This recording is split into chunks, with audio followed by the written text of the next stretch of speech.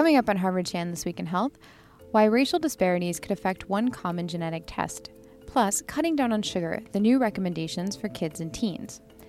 And are you satisfied with your job? Turns out the answer could have a big impact on your health.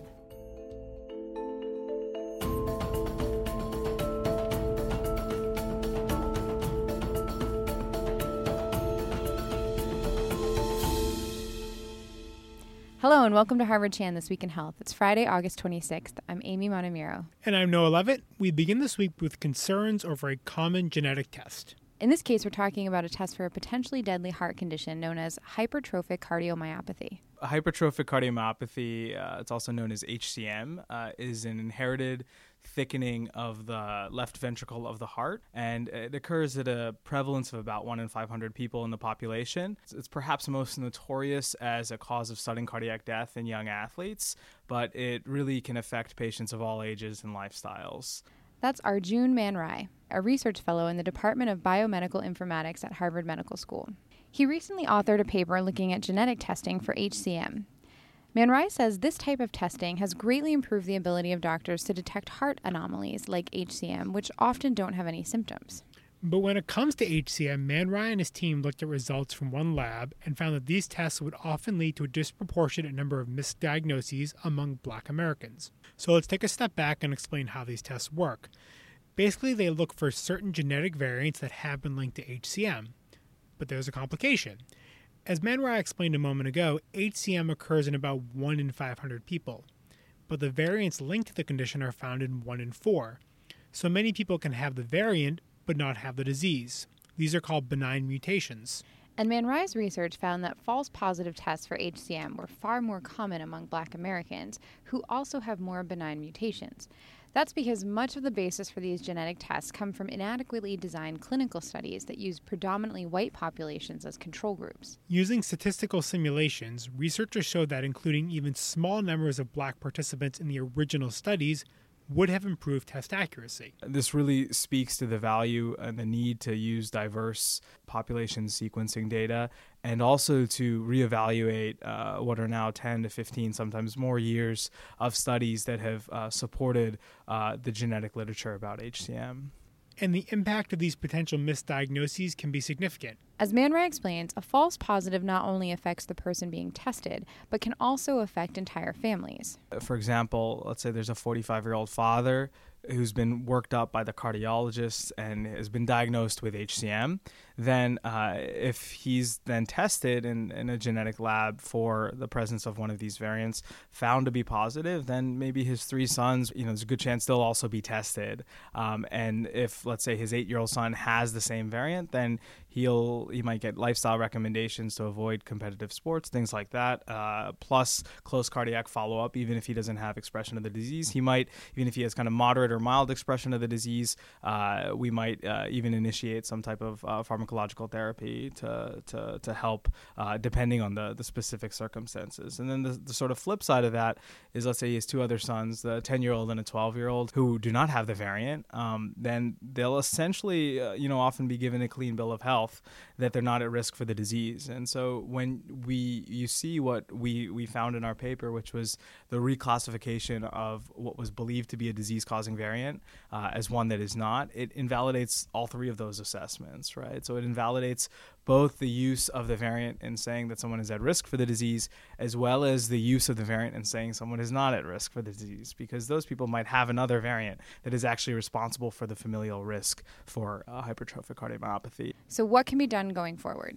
Man Rai says scientists are actually in a good position because there are now an array of information from large-scale DNA sequencing projects. These databases have genetic data on tens of thousands of people. And Man Rai says scientists should be able to use these more racially diverse populations to cross-check genetic test results and discern between harmful and benign variants.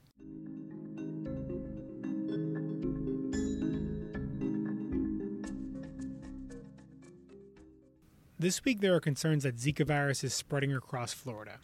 In recent weeks, health officials have been tracking cases in and around Miami. But now officials say they found a case of mosquito-transmitted Zika more than 260 miles away in Pinellas County. Workers in that area are now going door-to-door testing residents, and mosquito spraying and other control efforts have been launched.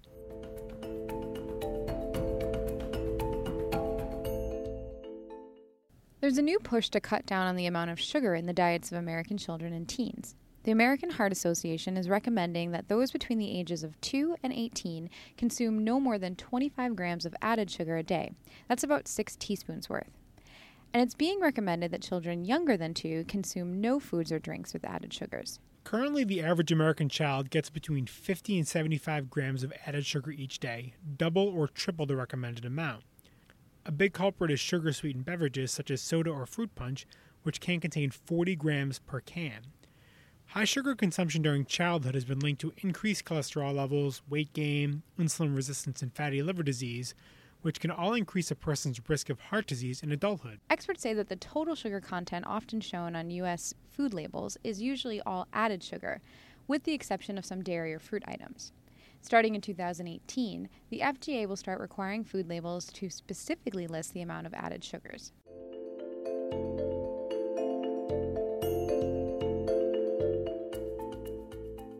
Despite an increase in heat waves, the number of hospital admissions for heat stroke has declined significantly in the U.S. in recent years. That's according to a new study from Harvard-Chan researchers who examined data from 23 million Medicare beneficiaries between 1999 and 2010.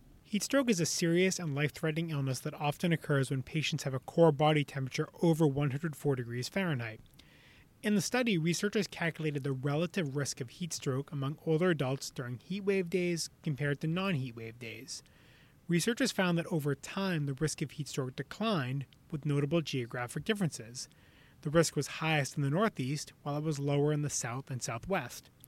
They also found that heat waves early in the summer were more likely to result in heat stroke admissions than those later in the season.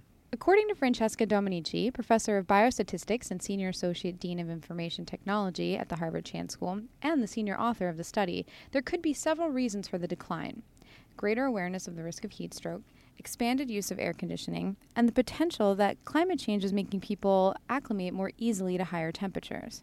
Despite the decline in heat stroke admissions, Dominici says the increasing frequency of heat waves underscores the importance of public health messaging urging people to seek cool places during hot temperatures. So I think there is the need to, especially for the elderly population, for physicians and the public, to be more aware that heat waves are going to come more often, and wherever they happen, they should be indoor. In addition to this messaging, Dominici says that public housing authorities across the U.S., especially those serving low-income elderly residents, should seek to expand implementation of air conditioning.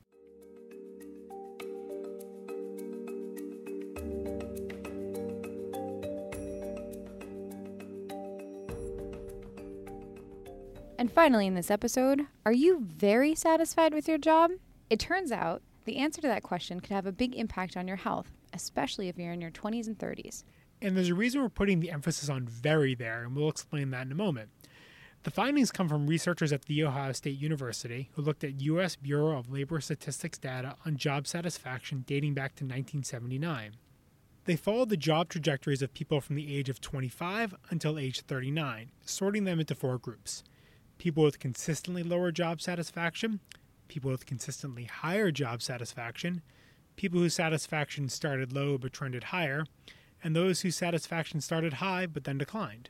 And researchers found that those with lower job satisfaction levels through their late 20s and 30s had worse mental health compared to those with high satisfaction levels. And those people whose job satisfaction declined over time also had worse health.